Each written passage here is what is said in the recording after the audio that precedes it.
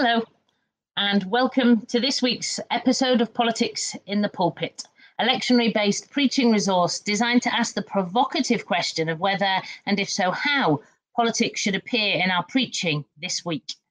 My name's Jenny Mills, and I'm Secretary for Education and Learning in the United Reformed Church, and I've been the host since May, following on from a range of other hosts and engaging with amazing contributors to reflect on the lectionary readings each week. Each week I am joined by a guest from a different place and space on the pulpit and political landscape. Today I'm really pleased to introduce the Reverend Simon Jay. Simon is a community development worker at the Haven Community Project, part of an urban expression team, of which he will tell us more soon. He is both runner and urban walker, pioneer Baptist minister, dad and foster dad, and generally all-round busy chap. So it is with great delight that I introduce the Reverend Simon Jay. Hi, Simon. Hi, thanks very much for that. Do you know, every time you say that, I want to meet the guy. He sounds pretty cool. Well, we've set the bar high. So thank you for joining us today. Politics in the pulpit, what does that mean to you? And can you kind of tell us a little bit about yourself and how you might perceive yourself to be a pulpit politician? Yep. So what I'm going to start off by doing is I'm going to start by repositioning the pulpit, because I think that would be fun. Now, the reason why I want to do that is because the context in which I find myself in as a pioneer minister is out on the streets, if you like, in the highways and byways and lay-bys at the community centre and stuff like that. And I absolutely love it. And there was this guy, Stuart, wrote a book called Gathering Around Jesus, and I read it and I thought, actually, this is a really interesting concept. But what he basically was, he talked about, or should I say, I've reinterpreted it as this thing called like pop-up space, or another word could be spontaneous Jesus space. So rather than having this idea that the pulpit is a physical thing that's in the middle of a church building that a preacher stands up and speaks from, I want to just replace it and see this pulpit as this pop-up space, this spontaneous Jesus space that can happen outside the shop fronts, in the community centre, in people's gardens, on the streets and stuff like that. So that's like the context in which I want to explore some of these really, really interesting verses. I think the other thing to say is that the majority of people that I talk to, minister to, journey with, would not call themselves regular churchgoers. Yeah. They would all call themselves, I think they would all call themselves people who have some form of faith, some form of spirituality. But in terms of going inside to a church building and sitting down, it's something that they don't practice very often, and probably wouldn't in the near future unless something radical happened practice. So again, final thing to say, I think, which is important, is I'm from Birmingham, as you said, part of an urban expression team, but my community is beautifully and wonderfully diverse. We have the whole world has come to live in my community from all over. We have people from the Caribbean islands, people from Africa, people from Asia, people from, from Europe. And it is just a wonderful, wonderful bringing together, I think, of this picture in Revelation 7. So that is where I find. That's your context. Okay. So from that context that is so diverse, and one in which you engage with so many different people in different ways, what are the key justice issues or political events or issues that occur, that you are aware of, that kind of exercise your mind particularly? Yeah. So without a shadow of a doubt, hands over foot, the biggest issue we're facing in our neighbourhood is food poverty. Yeah. And there's so much to dig into that, which we won't have time. But you have, in terms of this justice issue, we'll reflect on it a bit later. You have these mountains and mountains of food that is to go into waste. Yeah. Whilst we run we run lots of food projects. One of the projects we run is a food pantry. It's not a food bank. People come, No. they pay £4 and they get to choose. So our strapline is supporting people out of poverty with dignity. Yeah. And before Christmas, I mean, we saw the food poverty issue really come alive during COVID. So we started during COVID our food pantry. Before Christmas, it started new. We were getting about maybe 20 people come once a week in a 2-hour period. We hit back in January, and we're getting an average of 60 people each week. And my stress, the thing that actually keeps me up at night, is how do we get enough food into the centre for Friday in order to meet the needs of the people that are coming in and saying we're hungry. Yeah. Wow. Thank you very much, and I'm sure we'll be coming back to that as an issue, and it's something that is so stark and such a reminder, and something that more and more church communities are finding themselves needing to respond to.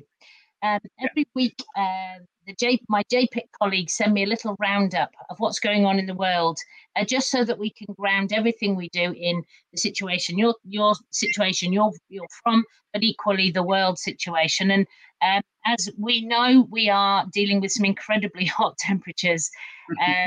It's set to reach over 40 degrees. I think many places in the UK at the moment are high 30s, which is quite unbelievable.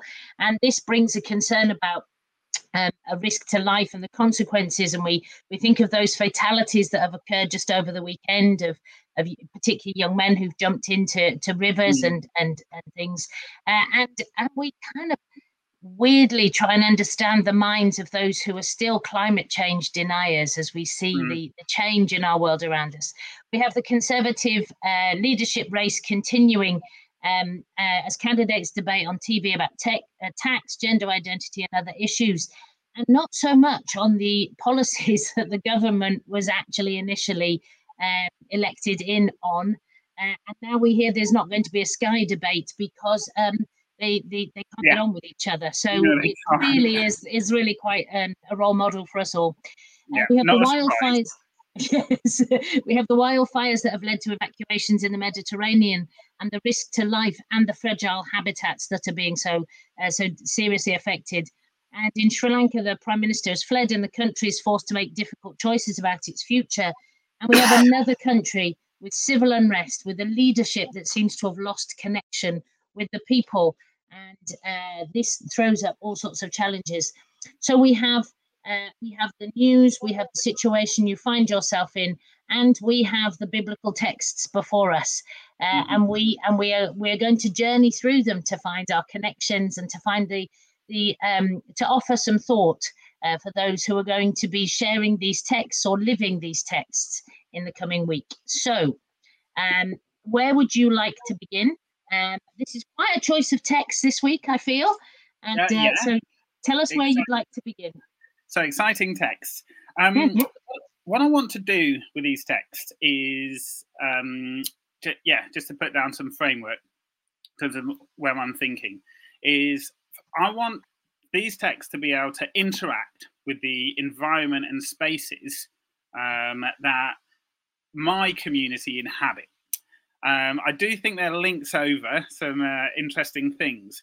But for me, like I said to you before, is a lot of my community would not go to church. So, but the Bible is still such a powerful word that can bring so much hope and so much life. So for me, I'm constantly thinking, when I get some of these texts, and you've given me some pretty big ones today, fortunately, it was the lectionary, not me, but yeah, they have, haven't they? Exactly.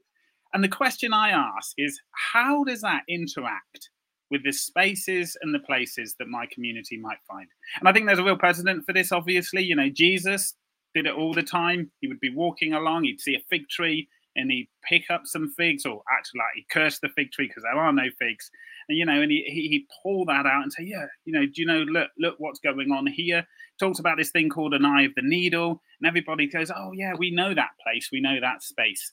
So I think there's a real precedent for us being able to read these texts into the spaces that we find ourselves. Okay. So I'm going to start off. I mean, the question you asked is, are any of them potentially problematic? I guess my answer is yeah, all of them are. Yeah. I want to start off probably with the more simpler one, with the Luke chapter 11. Yeah. And I want to again connect it to, this whole thing around food poverty that we talked about. And I guess my question is, what do I do with these words? What do I do? So it starts off with this prayer, obviously, stuff about forgive us our debts, help us to forgive people. But then, give us this daily bread. And it goes on to go a little bit more deeper. I'll just read a little bit of it if I can for you. So he goes on to talk about, if you go and ask your friend for some food, for some loaves of bread, and he says, do not bother me. The door has already been locked and my children are with me in bed. I cannot get up and give you anything. Now even that verse is something that a lot of people in my neighborhood, they'll understand that. Yeah. They will understand that. Do not bother me. Whether they're, trying to get some support with PIP or with some of the universal credits or stuff, on the end of the line, there comes back that do not bother me. But it goes on this, but I tell you, even though he will not get up and give him anything because he is a friend, at least because of your persistence, he will get up and give him whatever he needs. And then, so I say to you, ask and it will be given to you, search and you will find, knock and the door will be opened for you. For everyone that asks, receives, searches, finds, knocks and the door will be open. Goes on again, bringing in, the food stuff. If your child asks for fish, you're not going to get a snake. If he asks for an egg, you're not going to get a scorpion. How much more then will a Father who loves you give you what you need? What do I do with that? When the reality is, and I will come back to this, I'm not going to answer that yet, because it is tough. When the reality is, I read this within my context, within my community, and the reality for many people is that's not the case. We have to choose. Do we heat our house? Do we feed our kids? Yeah. Do I decide to go hungry so that I can get a bit of food for my kids? Do we take out a loan from a loan shark in order to get through the next month? That's the reality. And for many of these people, no constant persisting of asking and asking and asking and asking does anything, because they're so disempowered. So they just start from that position of complete disempower and they have no voice. So to be able to ask, you need a voice. So what does this verse say to people that cannot even ask because they have not got the voice? And it appears from the first look that a Father in heaven that loves you does not step in. Now, in the same sort of like struggle we have when Jesus carries on, he said, look at the birds of the air. They do not toil, stress, but the Father will make sure that they are fed. And I love you even more. So how much more will I feed you? So there's something going on with what Jesus is saying about the love and goodness and graciousness and the abundance of God, but the reality and lived experience of people who are right now struggling with food poverty. So that's where I want to start. So that's a nice one for us to think about.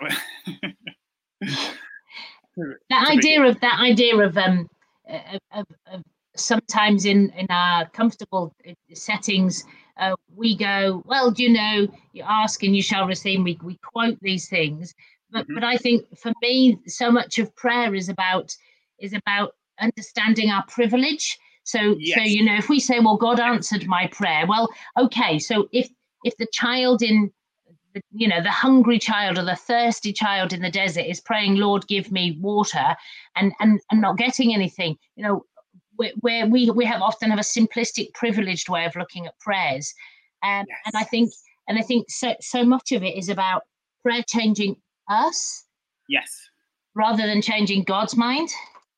Yeah, I think you are getting into something really interesting here. I'm absolutely vying for you. One of the words that me and one of my lecturers used to have, or a statement, is it's about what, not necessarily, although God is a huge, generous God, but it's about the generosity of the people of God. What is the role? And I don't want to say too much about this now, but what is the role of the church on earth when it comes to these verses? What do we think about that? But I think you're definitely going down a line that I would say, okay, this now starts becoming interesting to explore more. Okay, so started off with that, and then I thought, okay, so let's look at Hosea. I thought, Hosea, what a wonderful verse to be able to share with my community. Exactly. Yes. And I read it. Right. I wrote some little words down. Let me see if I can find what I wrote down on Hosea or underlined it. So here we have, right, Hosea. Harsh. He looks at these people and he says, I will punish the house of Jehu for the blood of Jezreel. I will put an end to the kingdom of the house of Israel. He's not messing here at all. You are not my people. I am not your God. So here we have a God who is angry. Let's not mess about here. He is absolutely so angry. He just wants to wipe this whole people out of his family. You are not my people anymore. I thought, okay, what do I do with that? But I think this potentially could become a really exciting story to start telling in my community, because another prophet very close to Hosea is Israel was on that journey into captivity. Another prophet called Isaiah stands up, and again he starts speaking similar things. But he gives us a real clue. Not a real clue. He gives us a massive statement. This isn't even a clue. This is it. He says, but what is it that God is angry about? What is going on here? So I just want to read you this. So again, in the same line as Hosea, Isaiah picks it up and says, but this is the issue. Is this not the fast I chose for you? He says, to loose the bonds of injustice, to undo the thongs of the yoke, to let the oppressed go free, and to break every yoke. Now suddenly, this is the language. Coming back to what we were talking about before, this community that's struggling to find a voice. Suddenly I'm saying, okay, we're having this discussion with one another. Okay, who are you relating to here? Are you relating to the nation of Israel? Or are you relating to these people that are feeling that you have no voice, that you are trapped, that you don't know what to do, that there is this sense of injustice? He goes on to say, coming back to food poverty, is it not to share your bread with the hungry and bring the homeless poor into your house when you see them naked, to cover them and not hide yourself from your own kin? Then your light shall break forth like the dawn, and your healing shall spring up quickly. Your vindicator shall go before you. The glory of the Lord shall be your rear guard. They shall call, and the Lord will answer. You shall cry for help, and he will say, here I am. And suddenly, you've tied the fate of people in my community with the systems and structures and people that are empowered to do something about this stuff. Yeah. But more so, I think what would be a really interesting conversation to have. So, I've read this, but I might actually bring this out in my community now with some of the good Old Testament prophets. What would be a really interesting conversation to have is to explore, so how do you feel that there's a God out there that is so angry about the position and the injustice that is being done to you, that he would wipe off a face of a nation because his anger is so much, and they are not stepping up and doing what he has commanded them to do, which is to make sure that you guys are fed, you guys are taken care of, you guys see justice. So I think that's for me, that was really interesting. Yeah. How do you on first reading, if people say, I've started to read my Bible and I found Hosea 1 and oh my goodness, it's really difficult, and how do you enable people to encounter the difficult, because that is difficult, as you say, you've managed to look through this and to find that God of love who is quite frustrated with humanity. But when we first encountered kind of difficult texts, do we shy away from them? Because that's what often happens, isn't it? It's got the word whoredom in it. Okay, so we won't be using that while the children are with us or while it's intergenerational or whatever. And I think how do you encounter those texts? And if I was the people take Hosea, they take it as a God who never gives up, but equally some sort of abusive marriage. So if I was a real feminist, how do we enable people to take those texts? Yeah, I think for me, it's always starting at the place of Jesus.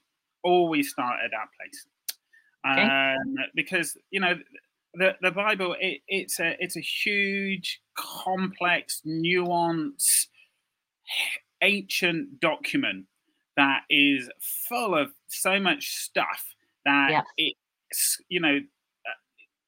the best scholars in the world can only just start trying to understand bits and pieces of it.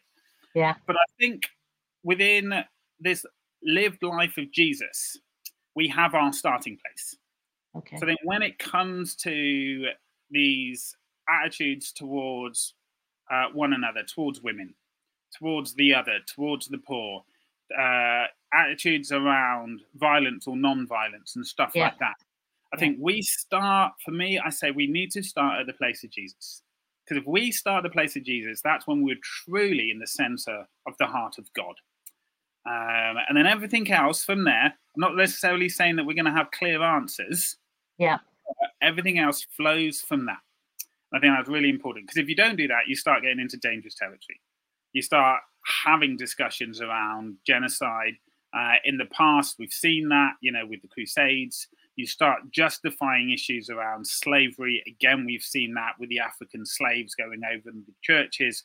Churches role in that because they did not start at a place of Jesus. They started at that place of self-ambition, or selfish ambition, should I say, non-humbleness, but arrogance and pride, and used the text to then keep people in bondage and slave. Yeah. So I think that's what I would say. But I also think, again, digging a little bit more into this idea is, for me, rediscovering the unseen people in the biblical text. I think it's very interesting. So an example being, again, very similar, rich young ruler comes to Jesus. You know the story. He says, what do I have to do to inherit the kingdom of God? He says, obey my commands, I do that. Sell everything you have. So he says, I can't do that. He walks away sad. His disciples then say, oh yeah, sell everything I have, give it to the poor. He says, I can't do that. His disciples then say, wow, what you're asking him to do is impossible. Who then can do that? And quite often, when we think about the story, the characters we talk about the rich young ruler, what's going on with him. We talk about the disciples, they're a bit baffled. How are we going to do that? We talk about Jesus, this person that is demanding. But the unseen person in this is the poor. That is the unseen. This, again, is a message of great hope for the poor. Hang on a minute. Are you telling me that we have a God that is saying to the church, your job is to make sure that, or not just saying to the church, forget that. You're telling me we have a God that is saying to our society, saying to our billionaires, our millionaires, our entrepreneurs, our Amazon shareholders, our Uber, people, your job is to make sure that the poor are looked after. And they go, that could be me. Actual fact, that isn't me. That is me. This is, again, a God that's on our side. So I think that within my context, what is amazing is as we talk and as I listen to people, I am able to pull away from, if you like, a white middle class Yeah. standpoint. Yeah. And I'm able to help reread the scriptures from the point of view of the person that is going, we're struggling right now. We're really struggling here. Yeah. But I do want to say something a bit later about this use of the word poor as well. Because every time I say poor, like poor person, I want to caveat that I'm actually saying it also a bit tongue in cheek. Because I do not subscribe to that label, but it is a language thing. It is a language that's steeped in the Bible, and we can take that language of poor and we can put it onto people.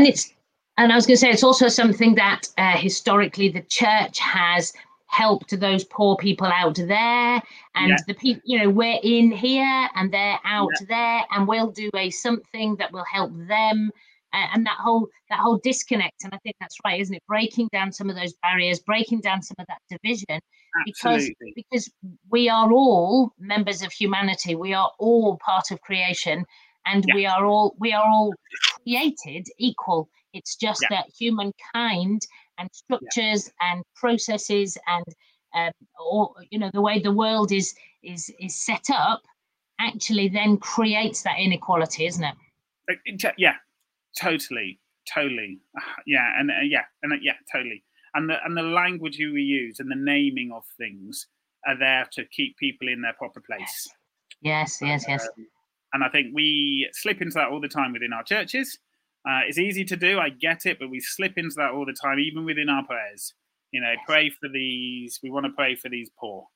But it keeps them in their place, because whilst they are poor, there's this assumption of disempowerment. Yes. I don't know the last time stood up in a one of our preachers introduced themselves as the poor person from the housing estate. They generally that's not generally. It's like the Good Samaritan story. We're always the Good Samaritan, aren't we? We're never one of those that doesn't stop. Or we're never the chap in the ditch either. We would never identify with that. No. We would always think, wrongly, that we are the Good Samaritan. Absolutely.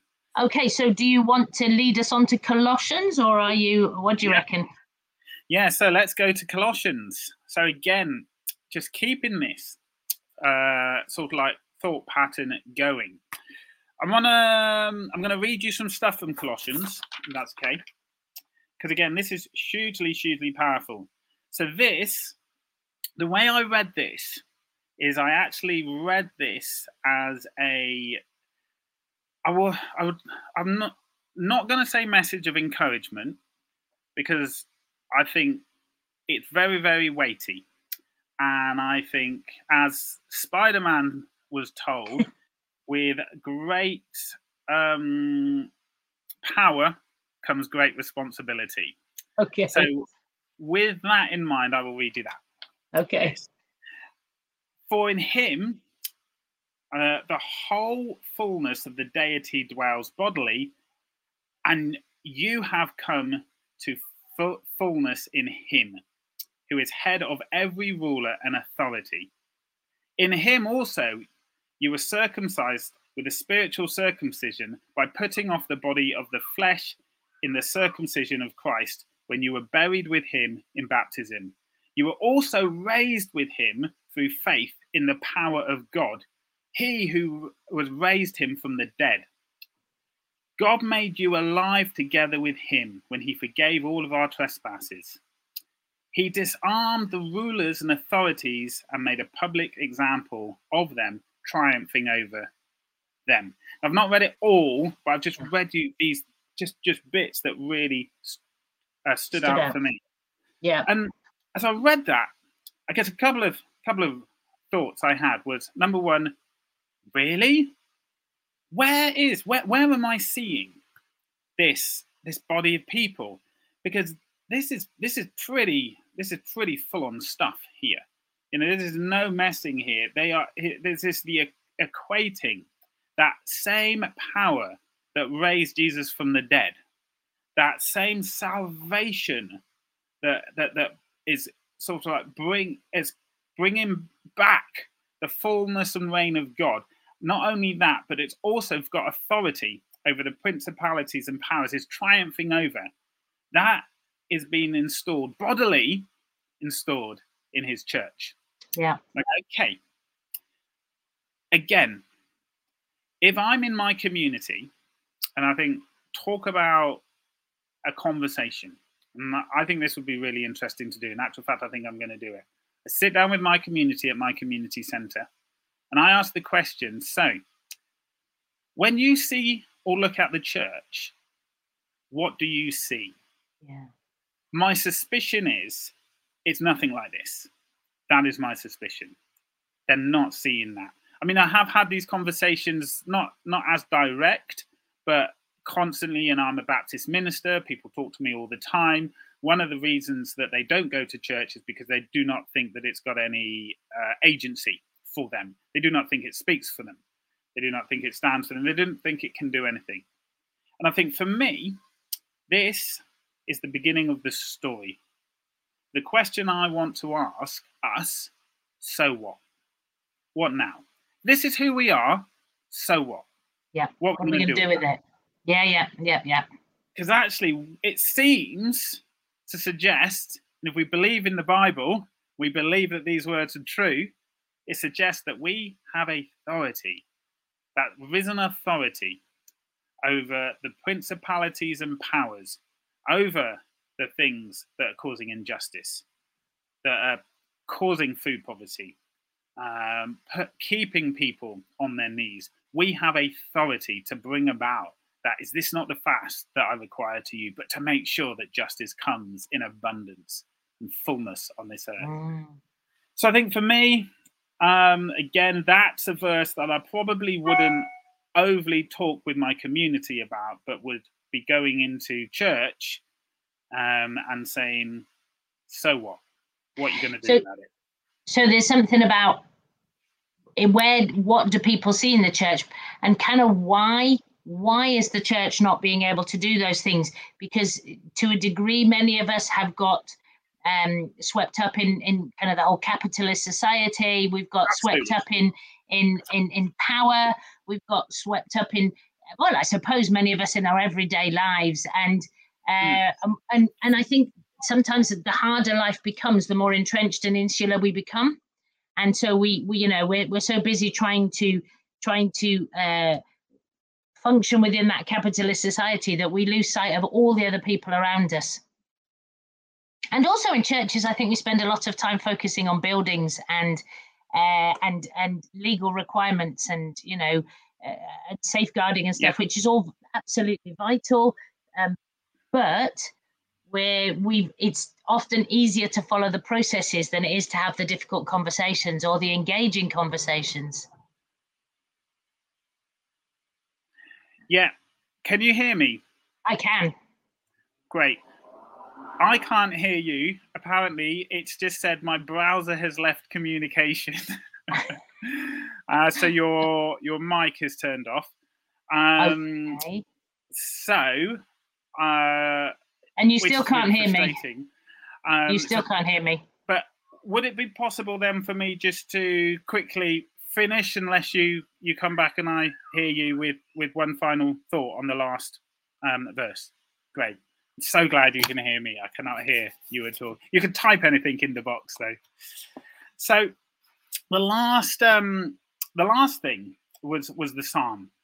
Now, what I want to say about this is, again, I want to rethink how we explore and do biblical stuff. What I love about this psalm is it is a psalm of redemption, and I think this is why this is such a great one to end with.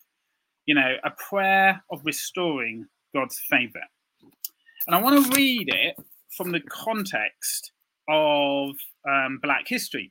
Actually, because I think, again, within my context, whenever we explore the biblical narrative and we bring in the wealth and depth of Black people that have come before, people go, yeah, this is what we're talking about. Because too often, most of our theology is white Western theology.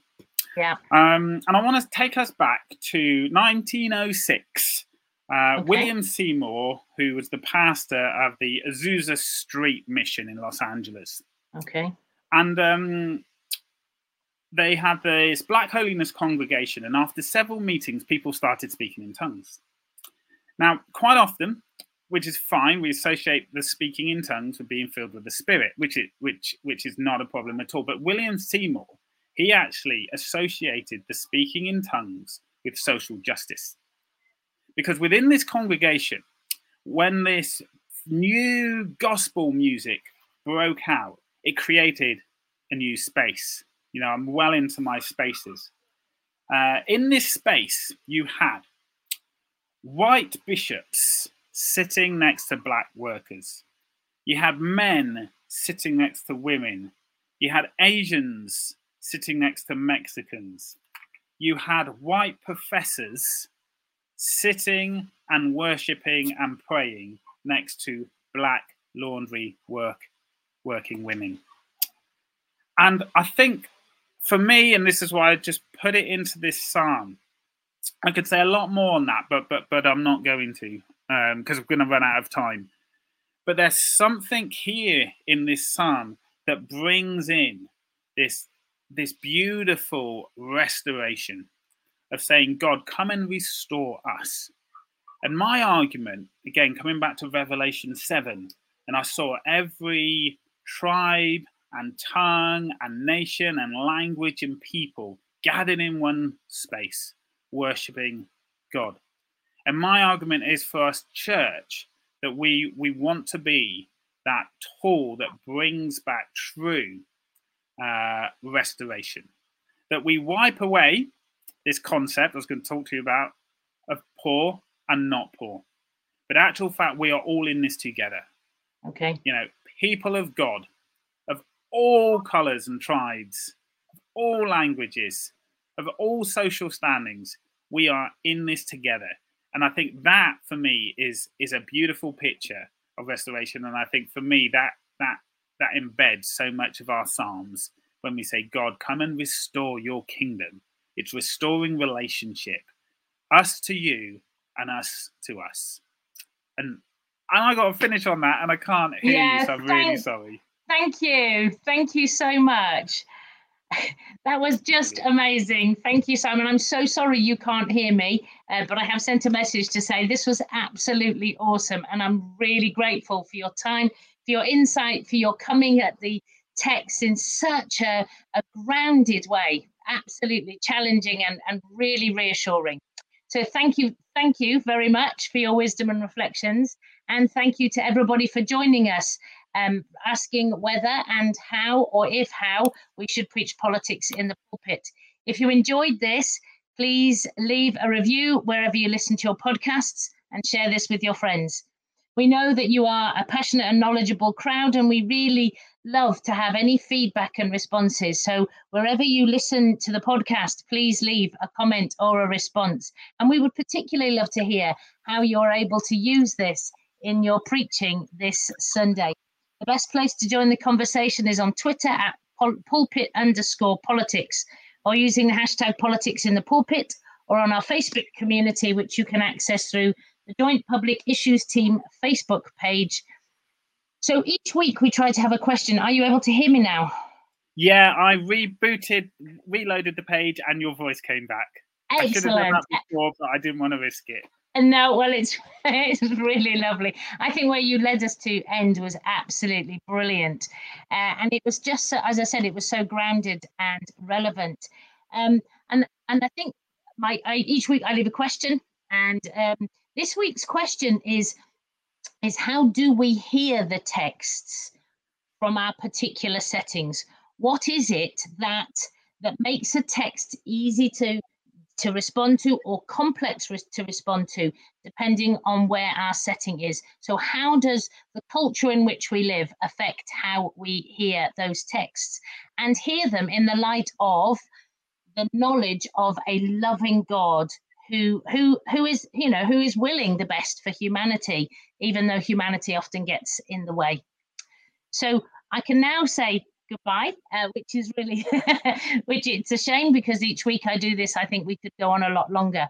but we go into our politics and our pulpits wherever we may find our pulpit to be. And may I leave us with a blessing. May we be anointed with God's Spirit as we bring good news to the poor, proclaim release to the captives, help people to see the world truthfully, and let the oppressed go free. Amen. Go well. And thank you for your time. Take care. Thank you. Bye.